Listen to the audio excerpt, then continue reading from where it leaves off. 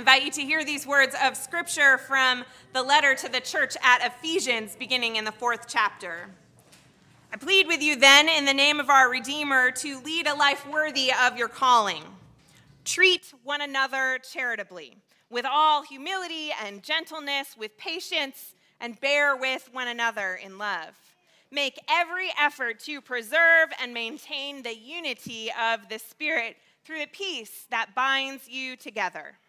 There is one body and one Spirit, just as you were called into the one hope of your calling. There is one Savior and one faith, one baptism, one God and Creator of all, who works through all and is within all. This is the word of the Lord. Thanks be to God.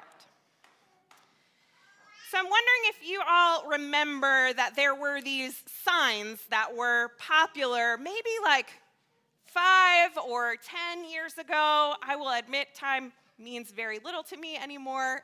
It's all kind of all over the place, but you might still be able to go to a place like Hobby Lobby or Michael's Craft Store and see those signs. They said house rules on them, and some of them were very straightforward and some of them were kind of whimsical.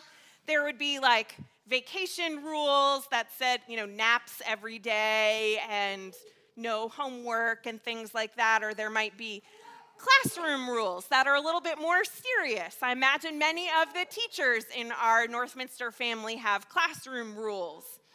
They could be all kinds of things, and you might have them like in your laundry room, like don't put a red sock in with the whites, because we all know what happens when you put a red sock in with the white load, right? One of the ones that I saw at some point in time said, in this house we dream big and we laugh often and we never turn down an opportunity for ice cream and we always say please. I will admit I never turned down an opportunity for ice cream either. So when they were trendy, I remember asking the congregation that I was serving at the time what our family rules might look like. I wonder what Northminster's family rules board might look like.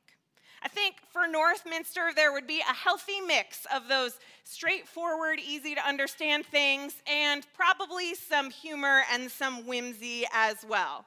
Imagine there'd maybe be the color green. We'd use some trees. There'd be rainbows, of course, and maybe even perhaps a Harry Potter reference might work its way in alongside words that we've internalized, like abundant love and radical hospitality, or rooted and reaching. When we read the letter to the church at Ephesus, we get a good picture of what our family rules could include. Practicing charity and humility and gentleness and patience, bearing with one another in love, clinging to unity in the family of God. And it would be lovely to think about all of those things and actually put together a sign for our Northminster family. Maybe hang it somewhere prominent and refer back to it regularly. But perhaps a more important question is, how do we bring those family rules to life? How do we live them out?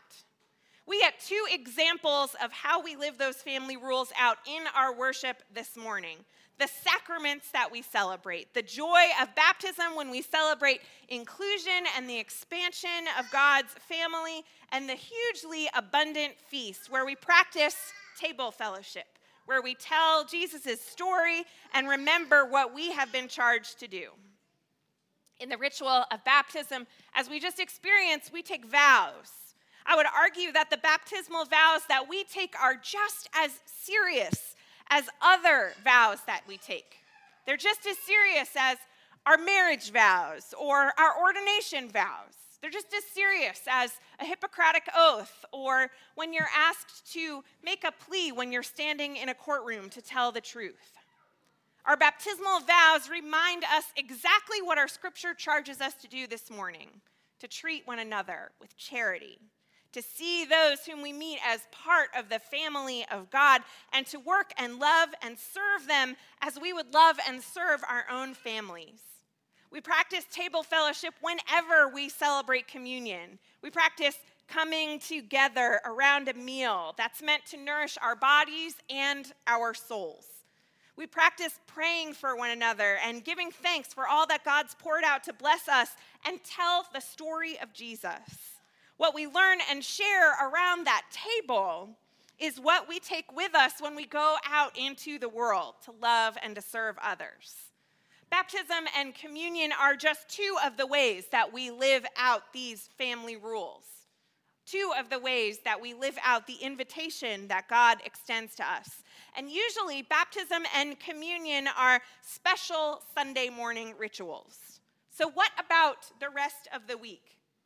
What about the rest of the week? How else are we living out our baptismal vows? How else are we living out those family rules we've been invited to follow? If baptism is a sign and seal of the covenant of grace and God's love for us, then how do we live that out on Tuesday morning or on Friday night? Do we let water remind us of our baptism, whether it's rain or thunderstorms or in the shower or swimming laps in a pool or taking a drink on a hot afternoon or listening to a babbling creek or the majestic ocean waves? Baptism is about God's family. So maybe we think about our own family. Maybe we think about the precautions that we take to protect our own family. Maybe we take a little bit of extra care when we're around grandma or grandpa because they are older and their immune system isn't so great. So we wear a mask or we get vaccinated because we want to make sure that grandma or grandpa doesn't get sick. So what would happen if we thought about all of God's family in the same way that we think about grandma or grandpa? If we thought about our neighbors and our brothers and sisters and siblings in God's family who might be immunocompromised or have asthma, and we wear a mask, or we get vaccinated, or we keep our distance to keep one another safe. Maybe we practice baptism when we take time and energy and give it to helping or supporting someone else. Maybe we live out our baptismal vows in the way that we care for our planet, something that Sarah inspires us to do all of the time.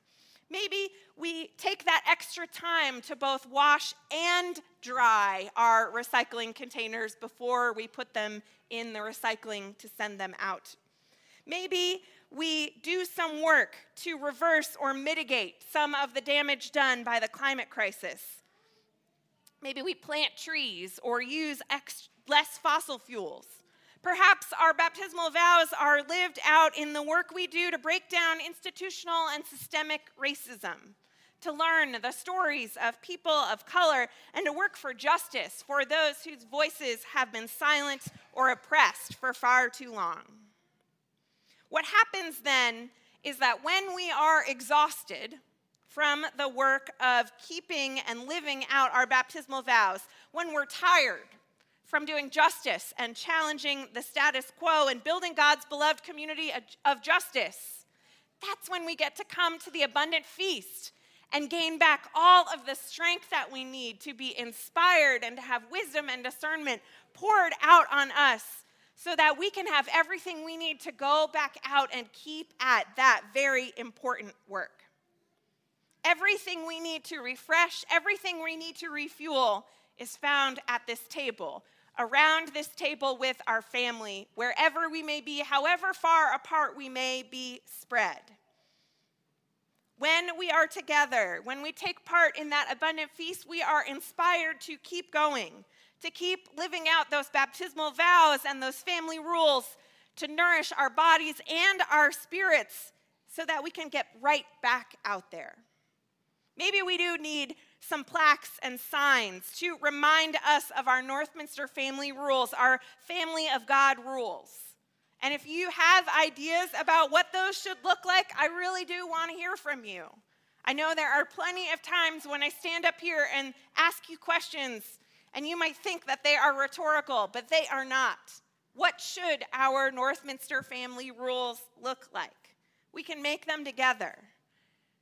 Those plaques will be beautiful, I have no doubt.